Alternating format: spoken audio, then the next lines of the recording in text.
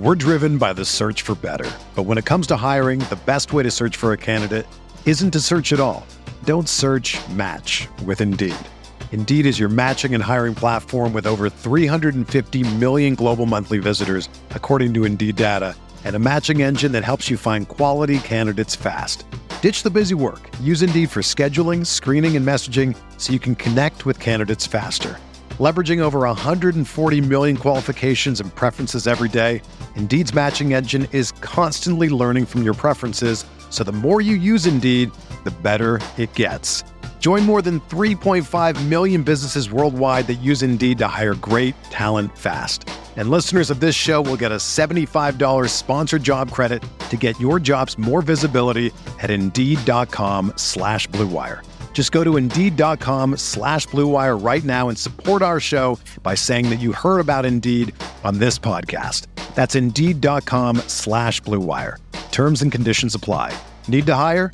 You need Indeed. You ready? Showtime. On May 3rd, summer starts with The Fall Guy. Let's do it later. Let's drink a spicy margarita. Make some bad decisions. Yes! Audiences are falling in love with the most entertaining film of the year. Fall Guy. Fall Guy. Fall Guy. That's what the poster said. See Ryan Gosling and Emily Blunt in the movie critics say exists to make you happy. Trying to make it out? Nope. Because I don't either. It's not what I'm into right now. What are you into? Talking. Yeah. The Fall Guy. Only in theaters May 3rd. Rated PG-13.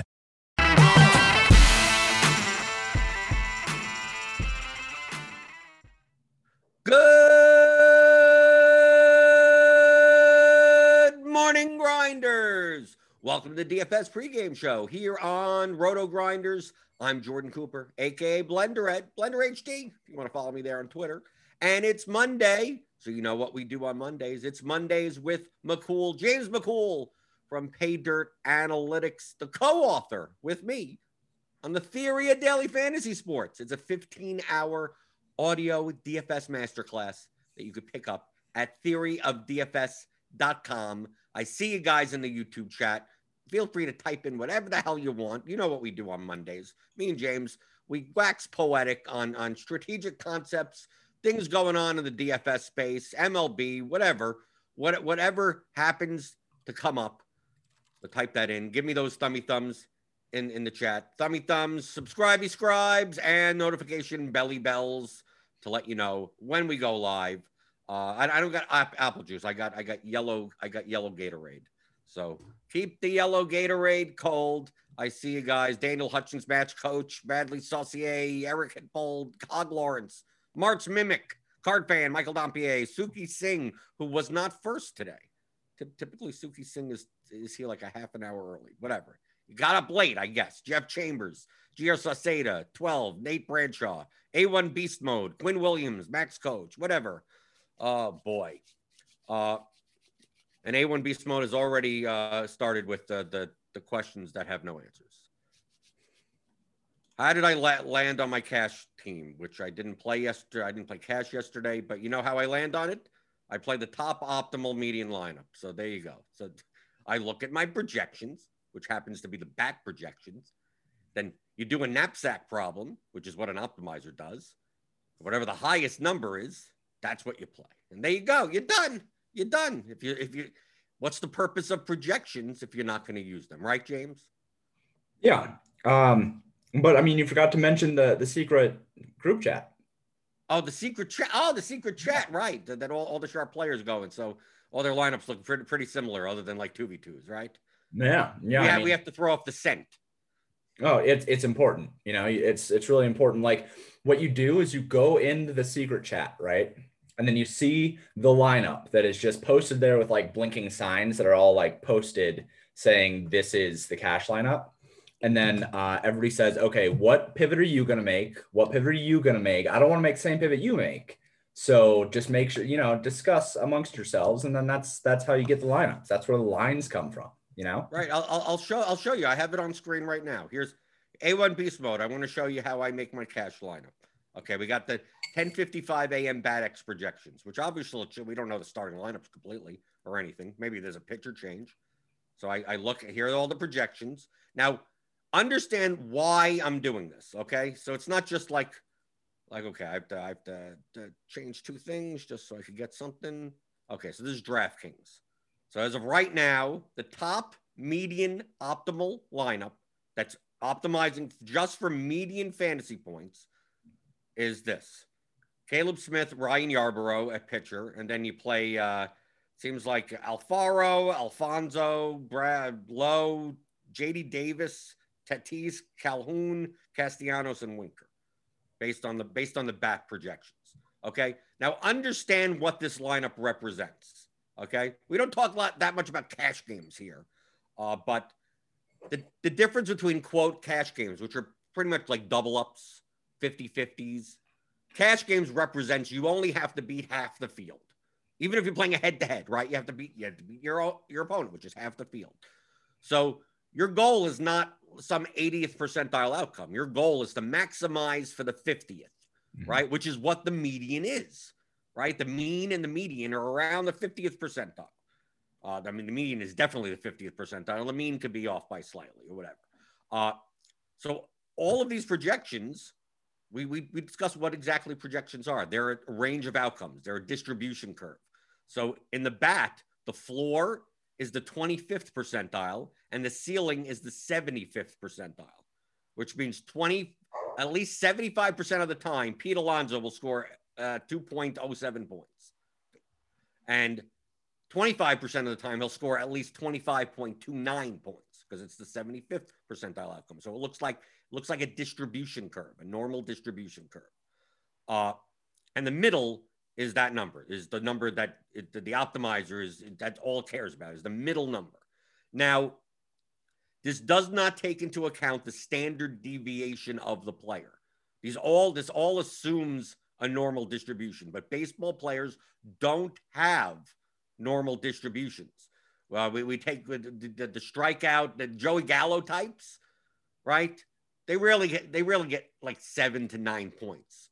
Really, they're striking out or hitting home runs. So while their median could be 10, like they're not going to get 10. It's going to be a lot of 3s, 5s, 0s, and a lot of 14s, 18s, 21s. So it's a higher variance player, but the median, it doesn't take into account that standard deviation.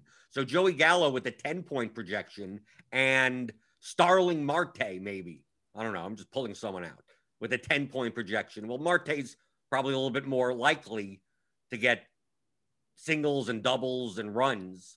Stolen base. Stolen bases, you're right, exactly, for Starling Marte. So his distribution curve may be much more normal than someone like Joey Gallo. But the median does not take into account that.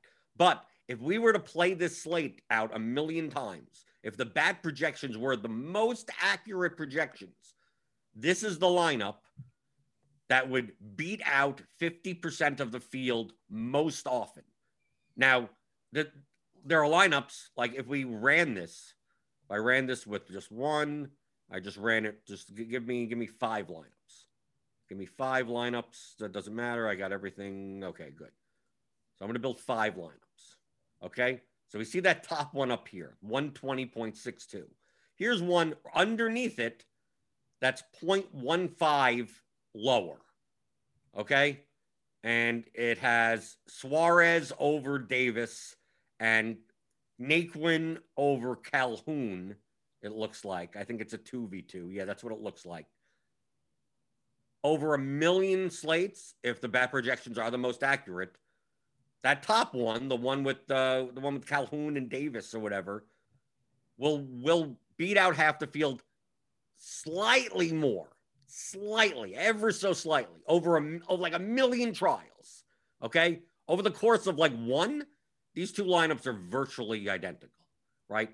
Like mathematically, yes, the top one is, but like by such a small margin that in order to realize that EV, like it would take you hundreds, thousands of, tens of thousands of trials. So if you wanted to play the second one instead, go for it, right? Here's the third one, 120.42, right? This one has Marcus Semien in it, right? Semien instead, and then let's see, Semien and Suarez. So it's a 2v2 also. It's virtually, but based on, how percentage of it off, it's practically the same lineup. Right, here's 120.37. This is Jeff McNeil in the lineup. And J.D. Davis. So you have 3 Mets here. Right, here's one with James McCann. Right, the Mets, the Reds, they project well today. And Caleb Smith and Ryan Yarbrough. But this could change. The projections could change. But this does not take into account the standard deviation of the players. Right? So, someone like Eugenio Suarez, there's a good example, right, James? Suarez, it seems like anytime I roster him, he either hits a home run or grounds at the 3 double plays. That's it. That's the entire thing. To me, that's Eugenio Suarez. He has a very low batting average. He has power, but he does not have a normal distribution. So player. What? He's a 3 outcome player. Right. That's it. So in cash games, maybe you don't side because you want to lower your variance for a cash lineup. You want to increase it for a GPP because you only have to beat half the field or 55% of the field or whatever it is. So do you want someone that could get you a 0 or a 14? Well, there's 2 lines of thought. I'd rather someone that has a more normal distribution, a lower standard deviation, so I could reduce my variance. There's also another mindset that if Eugenio Suarez hits a home run, he could bail out a player in my lineup that doesn't do well, right? That gets a 0. Pete Alonso goes 0 for 4 at 5,900. I'm sitting there going, I need to make up those points. Well, if I'm playing slap hitters in most of my lineups because they have more normal distributions, maybe I don't get there. What is my risk tolerance? Now, obviously, mathematically, if we played this out a million times, this top lineup will be ever so slightly more profitable than this lineup, than that lineup, than this lineup. Your job is just to be more profitable than the other lineups in the contest. So it's quite possible that depending if you're playing $1 double ups, with 62 people in it, it's quite possible that even we could make 20 lineups, and the 20th lineup may still be 50% better than 50% of the field as it is. So it's not like you're forced to play. Oh, my projections say I have to play the top one. Now, for ease, to take bias out of the equation, I choose to just not think and think about GPPs and other things that I'm just going to rely on whatever the math says. If it's just slightly more, I'm just going to play that. Because then you get into the habit of, well, which one should I pick? Should I pick this one? Should I pick that one? And to me, between the differences in the lineups are so small, whenever the decision in game theory, whenever the decision is that small, you should be spending the proportional amount of time on that decision. So to me, I choose to just whatever it is. If I'm playing cash games, FanDuel, DraftKings, Yahoo, whatever, and I trust the bat projections the most, I'm going to play the top. I'm just going to play the top optimal median lineup. However it's laid out, just give me the most amount of median fantasy points. Some people take the bat projections and aggregate it with other projections. Sometimes people make their own projections, right? You can take the plate IQ projections on RotoGrinders and then aggregate it 50-50 with the bat projections to get kind of like an average of the two, and then play that lineup. Or you could just go through and choose, I want to play this lineup instead of that lineup. Or I don't want to play Eugenio Suarez at all in my lineup and just play a lineup with that. I don't want to play Caleb Smith in cash. Well, then X him out. You could just easily do that. It's I don't trust Caleb Smith in cash. Okay, so I'm going to X him out. I'm going to X out Suarez, and then I'm going to run it right on the side and go, okay, Darvish, Yarbrough, Plawecki, Alonso, Lowe, Davis, Tatis, Calhoun, Naquin, Winker. Okay, that doesn't look that bad. 118.67. You're giving up 2 points in projection though with Caleb Smith, but Caleb Smith probably has a high standard deviation. But if you feel more comfortable playing this lineup may still be better than half the lineups in your double up anyway. And that one is higher aggregate ownership, which is something that I preach a lot. I like to have literally the chalkiest lineup you can possibly have in cash, because then what you're doing is, even if you're giving up 2 points in projection, even ignoring the projection of it, if you have all of the highest owned players, if you have, an aggregate ownership of 45% or more in your cash game, in your lineup, that's forcing other people to beat what is considered the most consensus top plays. So they have to deviate in order to pass the 50th percentile line. So you just block people by having higher, super high percentages of your ownership. So that's something else to mention here is when you are building for cash games, like you said, your job is just to beat the other 50% of the people in the lineup. So if you can build a lineup that is going to just naturally end within a 50th percentile on one side or the other, then you're going to be going towards doing that without even needing projections. You can just do it just by being in that 50th percentile based on percentage points on ownership. Right. Because we can look here. Let's say we just locked in based on our current ownership, which obviously at 11:14 in the morning doesn't mean all that much. We don't have starting lineups. Okay, so Darvish and Yarbrough are the two highest owned pitchers. Mm-hmm. Then we have Brandon Lau, Jesse Winker, Cole Calhoun. Right, they seem to be the highest owned, and then we start getting into Naquin projects well, so maybe Naquin. So you lock those guys in, right? Say, okay, I want all these highest owned guys, and then you run it, right? So now we get Alfonso, Alonso, Tatis, Suarez here. Mm-hmm. But let's say looks like Vlad may be owned against Pivetta.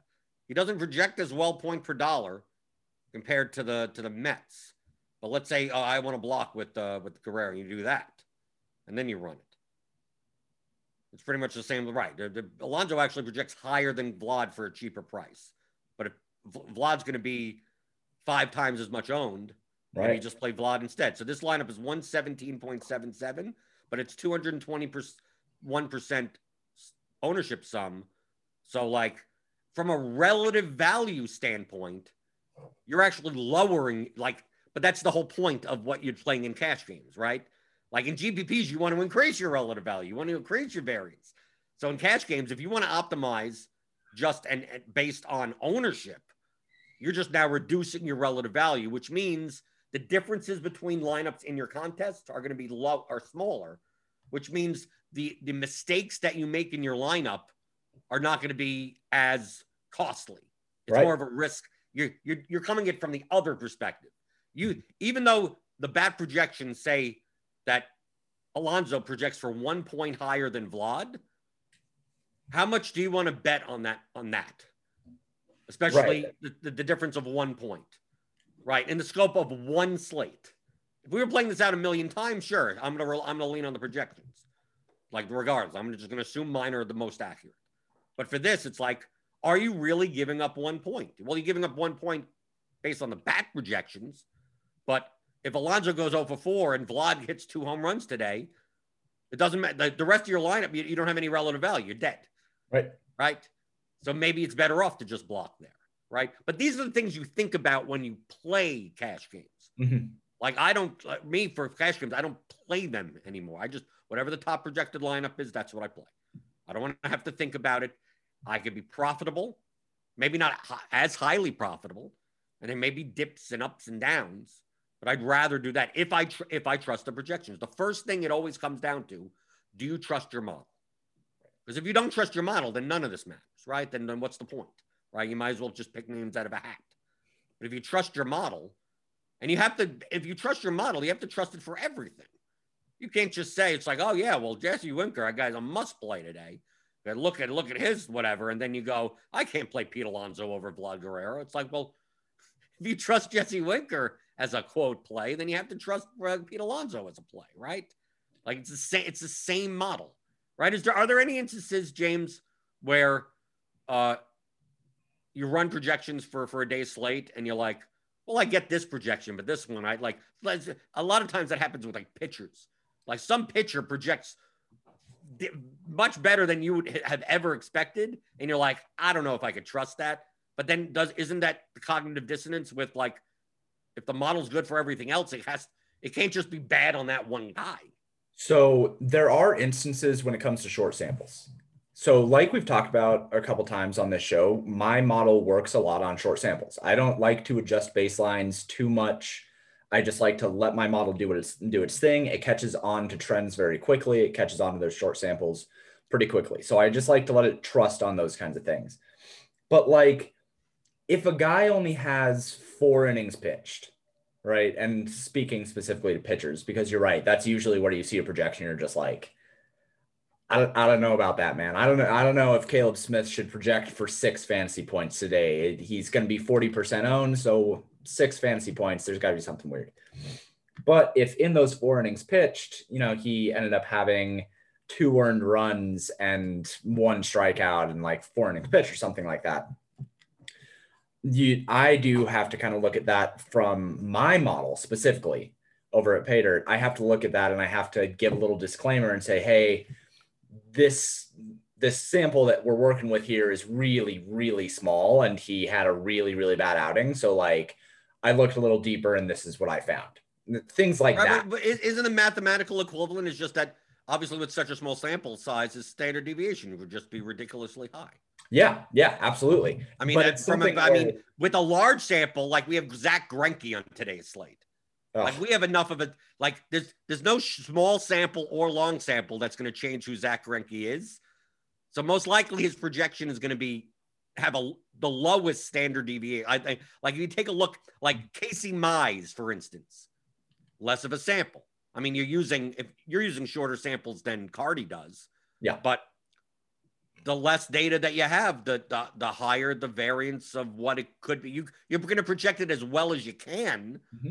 But there is when it's most likely to be variant. But it doesn't mean that the variables in your model are wrong. Like no. You can't just say that I'm going to ignore this guy's strikeout rate, this specific guy, but not the variable for all the other pitchers. I'm going to leave the same. Like you can't do that. Right. No, and that's why I never touched the baselines in my model unless like 2 slates ago. I think it was like the first slate back. Madison Bumgarner, I had a sample of literally 1 innings pitched for Madison Bumgarner. He gave up like an earned run. It was a home run, and then he was pulled. So he was projecting for -18 fantasy points because that was the only sample that I had of him. And like the model was like, okay, well, I guess he gives up the home run every single inning. So that was pretty funny. And those situations, like I'll go in and I'll touch the baseline and be like, okay, let's actually make this something that's usable.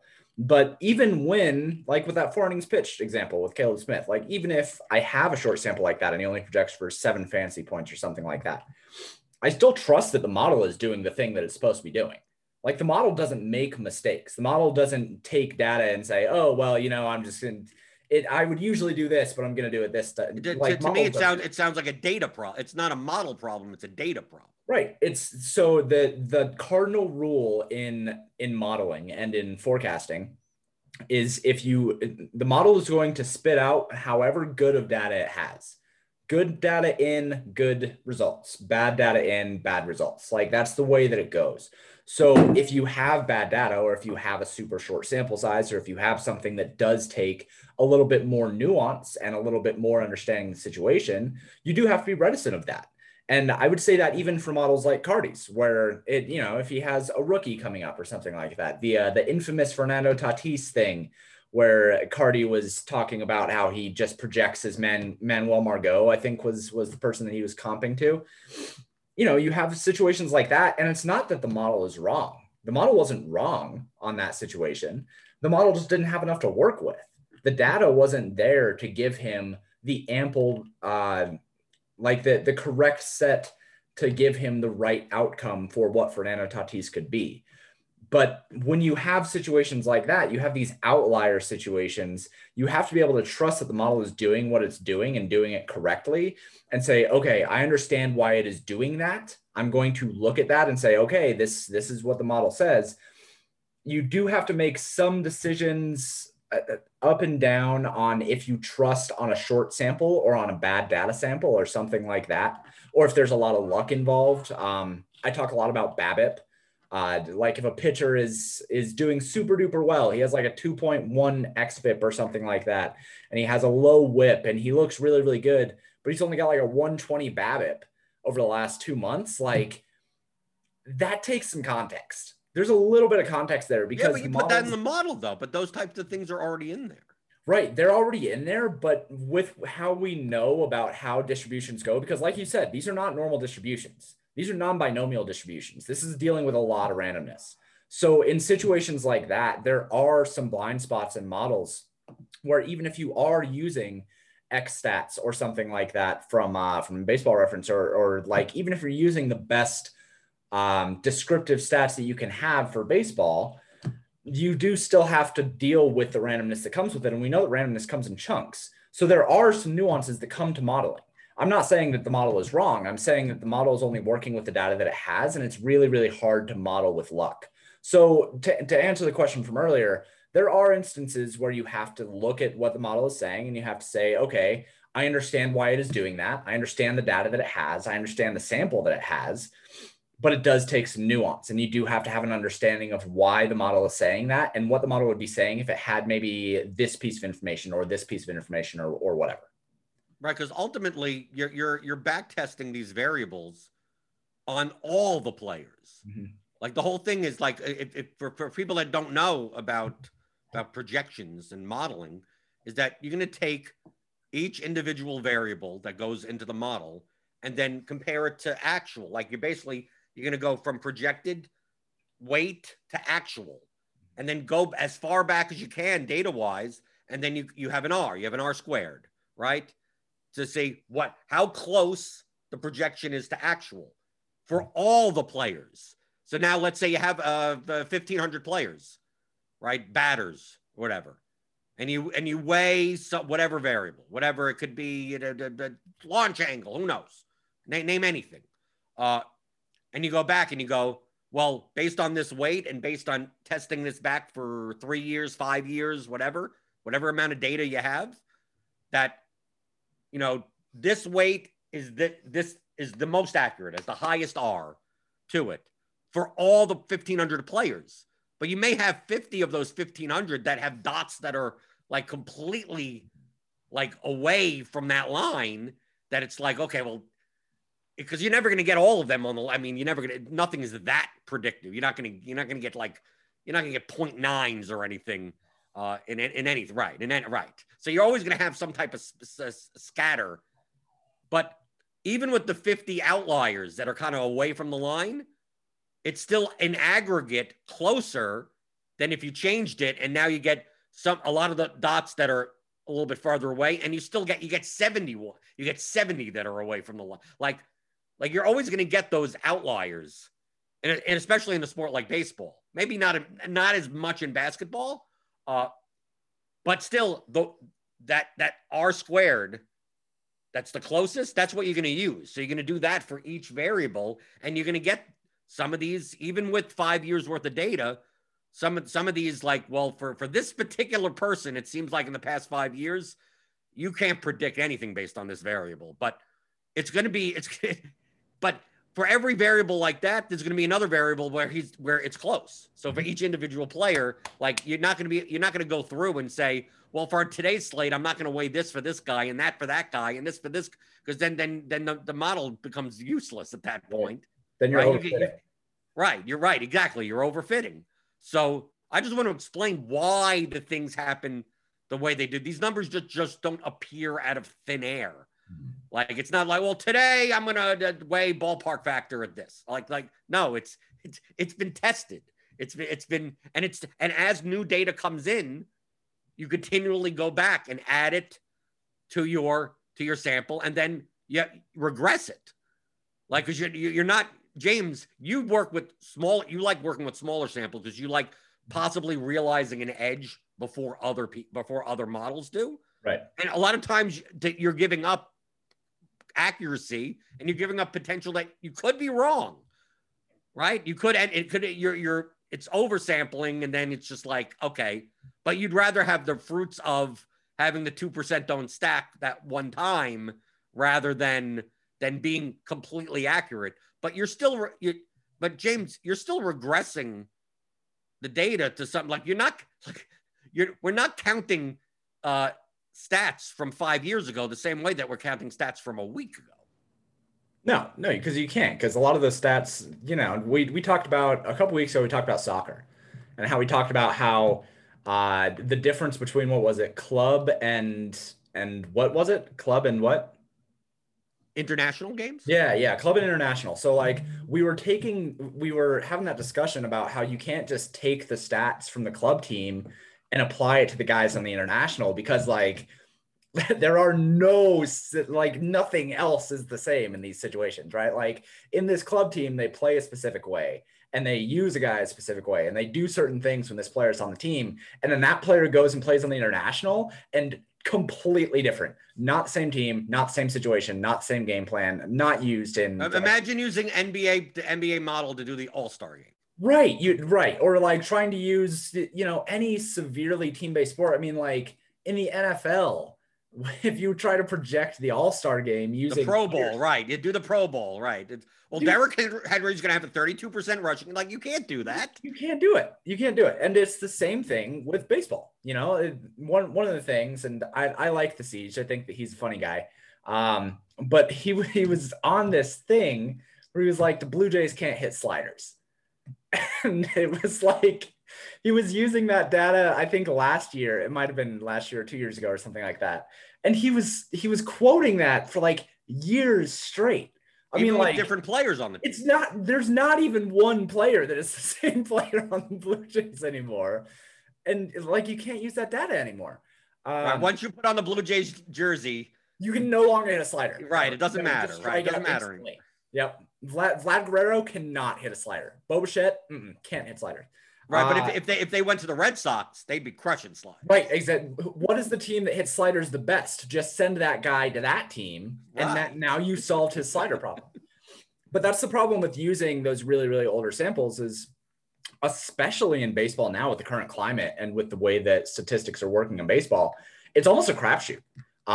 Like every single smart person that I know that was building out projections and trying to handle things like the 2 weeks after the sticky substance breakdown, it was just hell on wheels, dude. There was nothing. It still is. It still is. But like those 2 weeks, it was, I don't want to say impossible, but it was the hardest time that I have ever had building projections for pitchers. And I really, really trust my model for pitcher projections. And those 2 weeks, you couldn't count on anything. Because not only did we not have the sticky substances anymore, which have been in use since like 1842 or something, but we have the difference of the ball, right? So like the grip is different and like the flight path is different. So we can't just take, like, none of the information from the last 2 years mattered at all. No. It matters. I view those 2 weeks, James, similar to like the whole BVP thing, where it's real. We just don't know who it's real for. It's like dude, right? It was brutal. No, I mean, like, it was. We all knew Taijuan Walker was going to come back to that happened yesterday. We knew that Marcus Stroman was going to come back. We knew that Garrett Cole was going to fall apart a little bit, right? Like we had those discussions of guys that like we kind of knew were. And then Cole adjusted. Cole's last outing, he did great. And I talked about that too recently in the Discord. It's like these are the top 0.01% guys in the world. They're gonna figure out how to fix this problem. They're not just gonna be terrible forever. But those 2 weeks, I am not lying when I say that it felt like projecting pitchers. It didn't matter what sample you wanted to use. Sure, you were still going to be able to do it with some confidence. But I think that the edge that you gained from having a good pitcher projection model was lost during those 2 weeks. I think that it was that hard to project pitchers because no sample that you used could handle anything that was happening. Like the baseline. Well, there was no. I still disagree with that. I think it was a matter of what's real and what's not. It comes down to. I mean, someone mentioned this like a week or two ago or something. Where someone, I don't know if they were trolling in the chat, and or maybe this was in the Discord. We're like, we don't know what pitchers are, had bad stuff happen in their personal life, right? Something bad happens early in the morning, and they come out and they pitch like crap.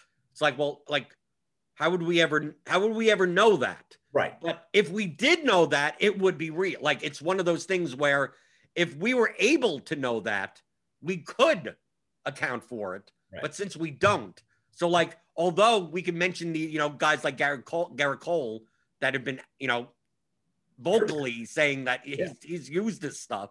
Trevor Bauer, right, Trevor Bauer, but we don't know if they're going to adjust.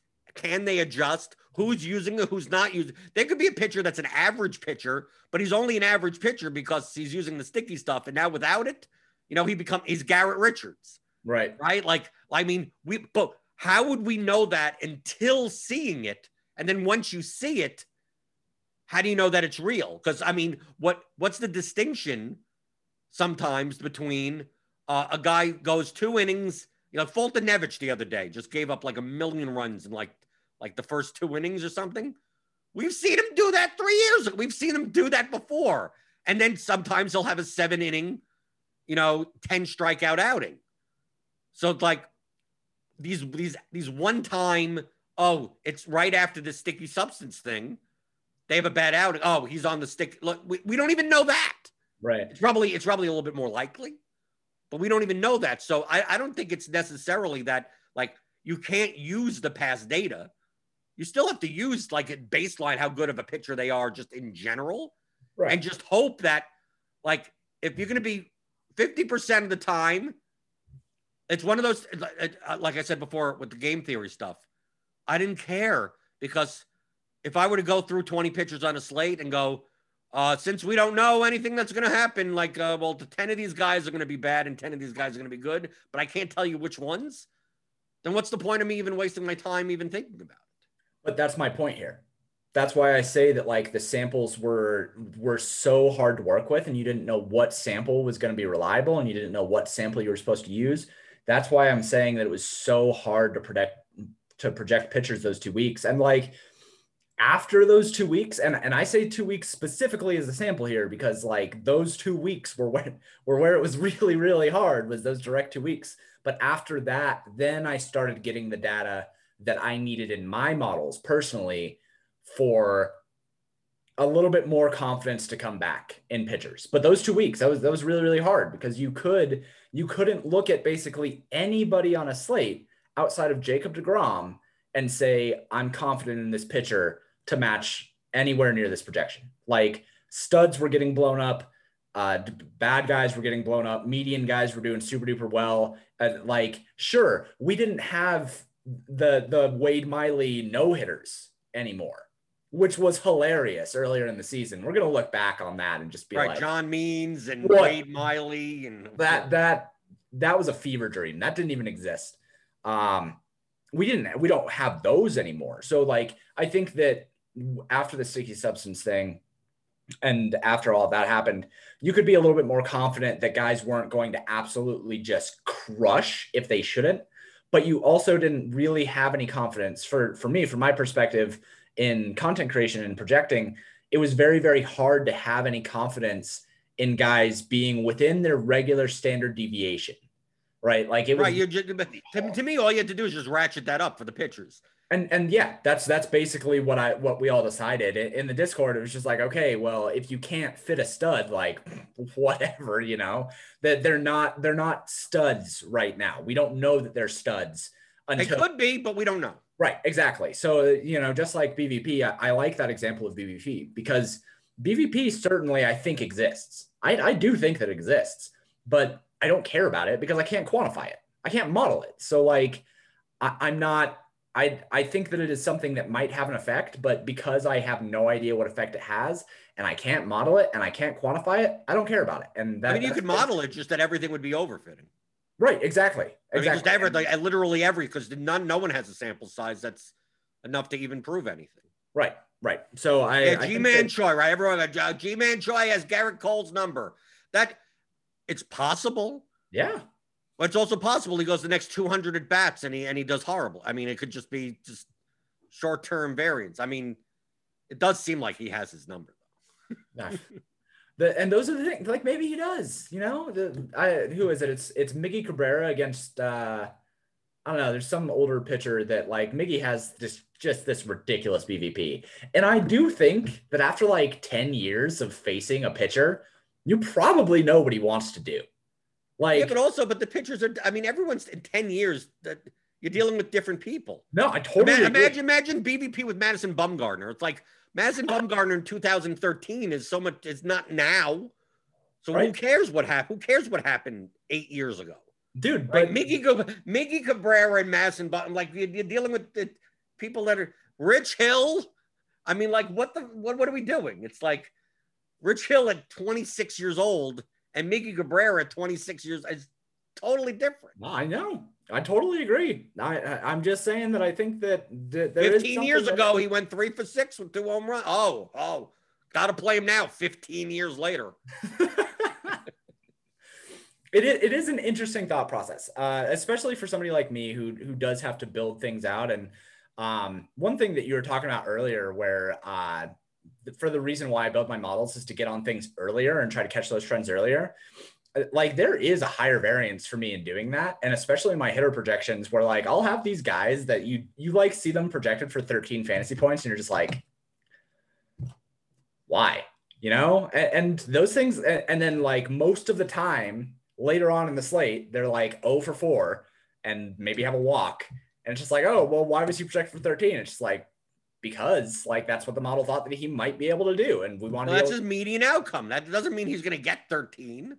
But he's 1% owned. So like, so yeah, worth it. Go take a shot. When those things happen, Luis Torrens made us a lot of money, like, because he was never owned, and the model was just like, hey, this guy is going to home run every single slate. And he had like 4 games straight where he was just like awesome. And those kind of weird things. That's why I build those models that way, because I don't build models for cash games. I build them for GPPs. So I don't care about like the actual straight up median of 9 fantasy points. Like, what do I care about that? If this guy looks like he might be a home run hitter and it's a really short sample, I want to catch that before other people do. So I thought that was an interesting thought of I'm probably wrong, like quite a bit. You're definitely wrong most of the time. Yeah, I'm wrong quite a bit, but when I'm right, I'm gonna be able to make a lot more money for the people that are using those projections. So that is a trade-off, and it's an interesting trade-off that I didn't really think about until we talked about it today. Right. Well, I mean, it has to be a trade-off. You're dealing with small sample sizes. Yeah. And small sample sizes could say anything. Yeah, literally. And like they could literally say, Todd Frazier had like 2 at-bats and he projected for 15 fantasy points the next day. Right. And it's just like, Todd Frazier's like 90. And he's probably not going to do that. But hey, in those 2 at-bats, he looked really, really good. So let's see what happens. And he was 0.5% owned and he sucked. So there was that. But, right. you know. Like right now in the bat projections, the top point per dollar pitcher on DraftKings is Jake Woodford. Yeah. Because he's 4,800. I'm assuming he's 4,800 and he has like an 80 pitch count. And he's facing the Cubs. So his median is like 13. So yeah, so he obviously. But that's how the bat, like the way that Cardi projects pitchers with smaller sample sizes, I think he puts more of a weight on a percentage of the league average pitcher. So a lot of times these guys come up from the minors with not much stats behind them. Mm-hmm. You just go, you're like, oh, he's 80% league average. And like he uses that as a baseline and just like, well, what is an 80% of a league average pitcher in the MLB would look like? And that's his projection. That's right. Mostly what I do too. Yeah. Right. Because what are you going to do? Take single A stats? Yeah. Right, single A, he has 18 games, 68 innings pitched, and he has a 42% strikeout rate. It's like, really, how does that going to single A? I mean, how's that going to translate? Yes, he's probably a strikeout pitcher. Yes. But he's not a 40. He's not going to just walk up first game and start striking out 42% of the teams. And that's something that usually when we have a rookie pitcher called up in my models, they'll look terrible. I mean, they'll project like trash, and the team that is facing them will usually project super duper well. And the main reason for that is like baseball's hard, dude. And like going up from the minors to the majors is really hard, dude. And even stud pitchers, you know, we've had stud pitchers in the last 2 years that have been called up and have just gotten annihilated. I mean, Casey Mize was supposed to come up and be like majors ready. And he got crushed for 4 games. He got beat up the next year. Like he's finally adjusted pretty well. But yeah, I agree with Cardi. So Cardi probably uses a league average baseline and then regresses based on the opponent's stats and like probably close to the same thing that I do. But I actually take it a step further and I regress. So when I have a pitcher, usually I'll use them as the baseline and then I'll regress the opposing team to them. With rookie pitchers, I actually use the opposing team as a baseline, and then I regress that pitcher towards the opposing team. Oh, so when you say that, you're saying that you're gonna use the average, that the pitching stats of the average of all the combination of all the pitchers that like for instance, if Jake Woodford, I don't even know if he's a rookie. I'm just gonna use him as an example. If a Cardinals pitcher came up with no stats, you just take the average of all what the Cubs face this year as the league average versus them, and then use that as the baseline. Yeah, so I will take the Cubs, and I'll say that he's righty. So I'll take the Cubs, and I'll take all the Cubs stats against right-handed pitchers, and then I'll use that as the baseline, and then regress the opposing pitcher like Jake Woodford against them. So like typically for me, I think that in every single sport, the person who is proactive will always have an advantage over the reactive side. So that's why I said that defenses don't matter in NFL too, because like in the offense dictates the pace, the offense dictates the game, and the defense has to react to it. And in every single competitive sport, except for, I think there was one, I had this discussion on Twitter a couple months ago. In nearly every single competitive sport, the person who is proactive will win given enough time against a reactive force, because you're able to dictate the only options that they have. So with pitchers are the proactive side. When they have a baseline, you take the hitters and then you are going to regress to them. So if Mike Trout has like a 400 batting average, but he's going up against somebody who is allowing a 100 average, you are going to regress against that 100 average. So like Mike Trout stats are going to go down, and that pitcher stats are only going to go slightly up. So Mike Trout's are going to go way down, pitcher is going to go slightly up.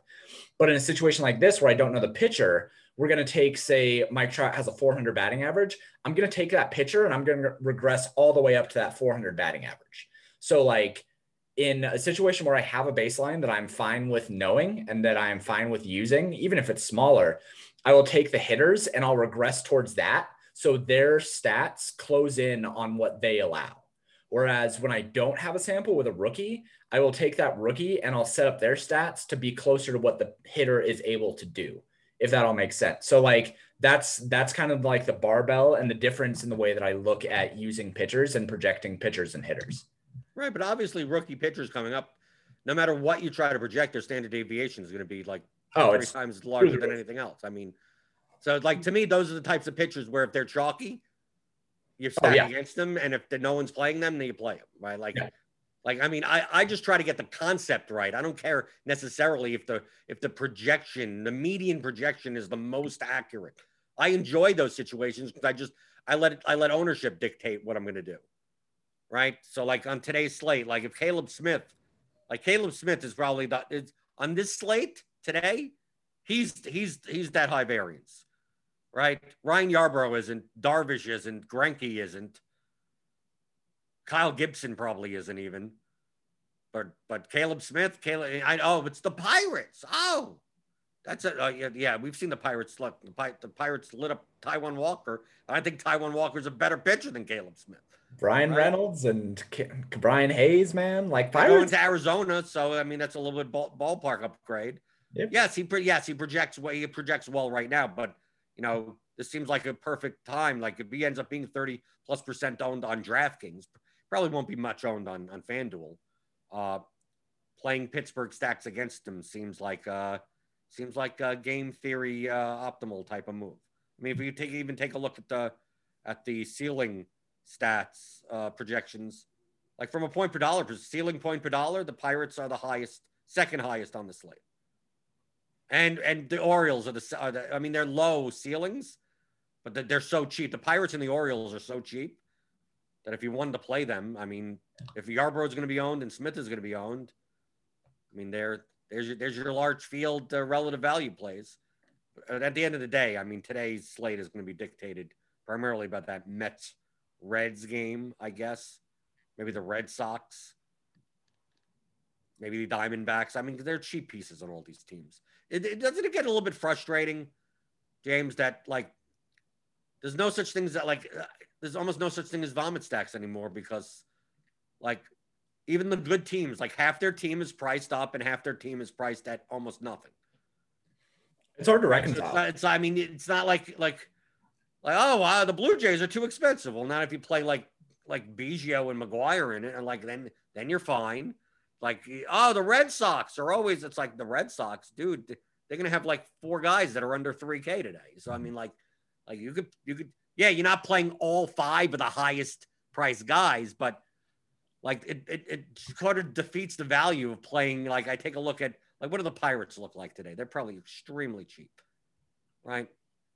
They're not that, but I mean, look, like Nogosky's still 2,300, Defoe's 2,300, Newman's 2,300, Stallings is 3,500, Brian Reynolds is 3,900. It's like they're free, right? But then you put them together, and then what do you do at pitcher? And okay, then you play Darvish and Greinke or something, and you still have money, right? And then so it's like what's the purpose of the vomit stacks anymore? If they priced up some of these, if they made it even enough, right? It's just that all these teams, you always have like White Sox, I mean, why are there 2K guys on these teams? Why is Naquin 2,500? Right. Why is Conforto 3,400? Like they're the reason why a Mets and a Red stacks are not that expensive. Because Votto's 5,100, but once you pair him with Naquin at 2,500, now Votto, it's similar as Votto being 4K and Naquin being 4K. And Farmer at 2,700 at a priority position at shortstop, like, right? You can make these stacks. It's not hard. It's not hard. I will say that even with the low pricing on a lot of these guys, like even the Braves, look at that. They have, Arcia and Heredia and Kelvin Smith. Like all 3 of those guys can definitely be part of a stack. With Peterson's still 3,300. It's silly. It's really, really silly. Granted, they're against Yu Darvish, but still, like, I will say that it has kind of brought an interesting thought. I've said interesting a lot on this today. It has brought forward a conversation about if correlation matters as much in building these stacks, which of course correlation matters, but if you are able to fit, like say that you wanted to do the Reds, we'll just use them as an example, and you use. I don't care about the batting order anymore with these prices. What do I care? Right, that's what I'm saying. Like with Tyler Naquin and Kyle Farmer and Tucker Barnhart, like those 3 as part of a 5-man stack, which are all at different positions. Who cares about batting order at this point? Because you just fit a Red stack, and you can still afford the most expensive pitcher with the highest projection, and you can still pair it with another moderately expensive stack. So. Does the batting order correlation matter as much when these? No, I've said that before. Like the gaps in the order, marginal. I just care about the teams. Just give me. Of course, the guys that are higher in the order obviously are the better hitters, so they're going to be project better to begin with, right? From a raw points perspective. But in order to fit this in, like I take a look at this Reds lineup, it's like my stack would be something like Naquin, Suarez, India, Winker, Farmer, or something like that, and then like I can pair that up with the expensive Red Sox hitters, and still have Yu Darvish, right? And still have two 8 to 9K pitchers. And Darvish is only 9.2K. Yeah, but he's coming off the IL and facing the Braves. The Braves aren't. I'd say facing the Braves now. They don't have Acuna. The Braves anymore. They don't have Acuna. Yeah, but they still got Freeman. They still got Albies. They have. I think that Dansby Swanson is a good hitter. I think that Ozzie Albies is a very good hitter. Outside of that, like even Freddie Freeman has some problems with splits, and like the bottom of the order is trash. The bottom 4 hitters there. Even Jock Peterson is trash. There's 3 hitters on the Braves. Jock Peterson's trash. No, he isn't. He's trash. He's bad. He's not as trash as Guillermo Heredia. No, but still, like if we're talking about like facing the Braves as like something, you're scared of Jock Peterson? I'm not scared of him, but they're not a team. Would I rather have Jock Peterson or Brett Phillips? No, I'm taking Jock Peterson. Like he's not that trash, right? But if we're the Orioles are starting have Ramon Urias batting 6th.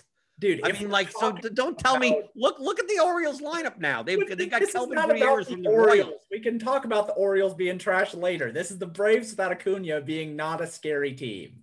No, they're not a scary team, but they're still not a bad team. They're a team that I will happily use Yu Darvish under 10K against. Yes. Okay. Yes, I agree with that. Yes. Yeah, that's my point here. Like, and I hope that other people look at the Braves and go, how do I play a pitcher against the Braves? It's very similar earlier, like a month or so ago, when the Dodgers were all hurt and people still didn't play pitchers against them, even though like Bellinger was out and Muncy was out and Turner was out. I mean, like, it's like, who are you scared of? Really? Right. Scared of one Mookie Betts? Right. Mookie Bright.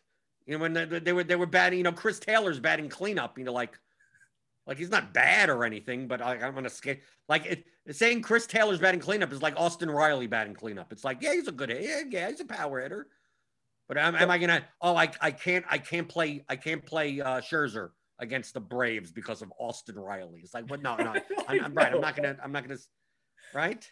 It's not a discussion that you make, and that's my point with this 9.2K on Darvish and with all these cheap hitters. You can play whatever you want. Play whoever you want. You can. You can play whoever you want. And it kind of sucks, man. Like, you don't have to make – there's so many slates where you don't have to make a hard choice. You don't. You have to make hard choices between stacks, but, like, you don't have to play garbage. Right. You don't. Like, you have multiple – it's not like, oh, do I play Tyler Naquin or do I play garbage? It's right. Like, no, do I play Tyler Naquin or 6 other options that are just like him, that are still like not as good, but still not garbage. Last year, it used to be a guy like Tyler Naquin would be 2,500. It's like, well, if you don't play him, I guess you're playing. I guess you need to play Kelvin Gutierrez at third base for 2K, right? And Valleca, like that was the option. It's like either him or garbage. But now, like every team has some, you know, why is this guy too cheap? Right.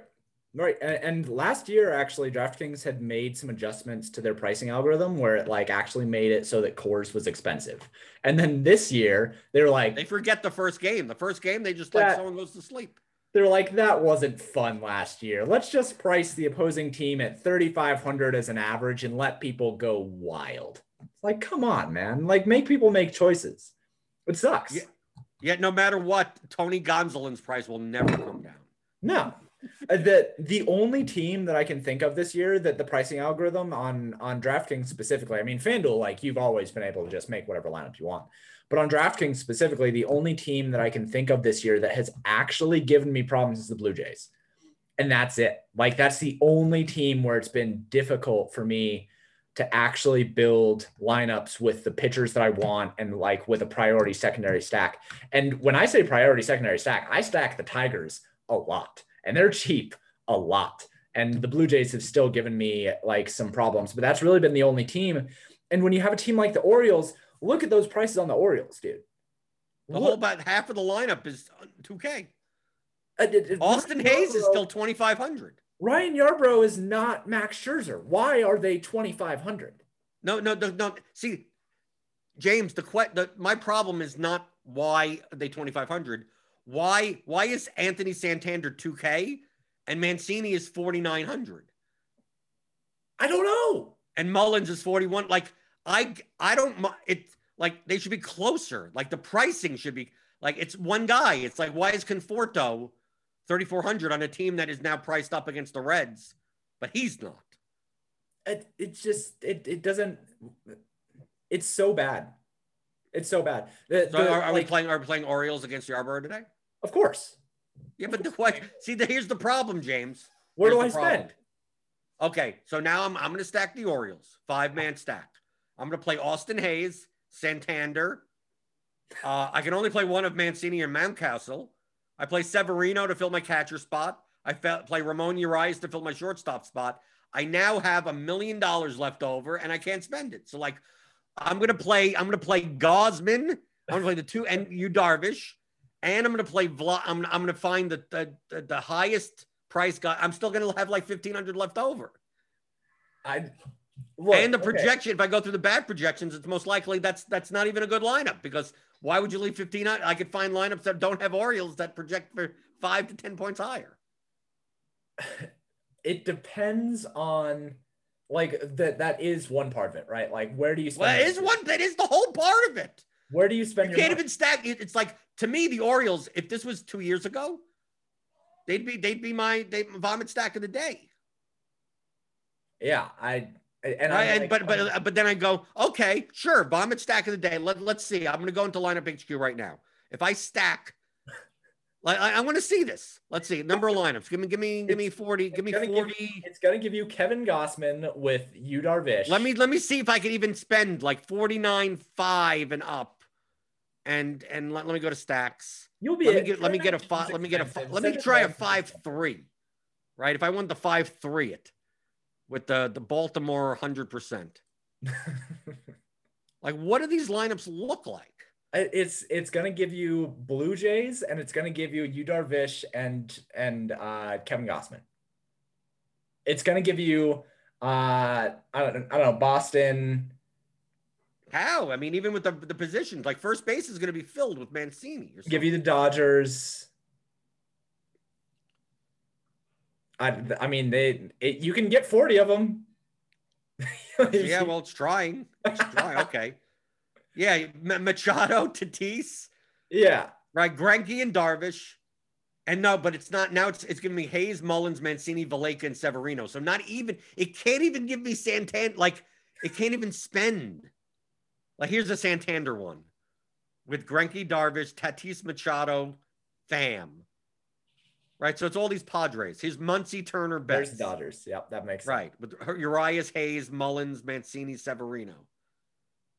How many of these lineups are possible? I mean, like Trevor Rogers. I mean, they're all like 1v1s. I mean, like, and you have to spend all of your money. Like, it's all of it, and you're still leaving 400 on the table. So some of these lineups. The reason why you do this, just for the people in the chat while we argue about this, is just because of the relative value that it gives you and the leverage that it gives you over the people who are using Ryan Yarbrough as the most owned pitcher on this slate. That's the reason why you do this, is because in large field GPPs, because we're playing baseball and because it's super event-oriented sport and there's a lot of randomness that happens, there's nothing that says because the Orioles are free, they can't put up 10 runs. So if they put up 10 runs against a 38% owned pitcher, one, you have passed the 38% owned people, the 38% of lineups that have Ryan Yarbrough, because hopefully he gave up 4 of those runs.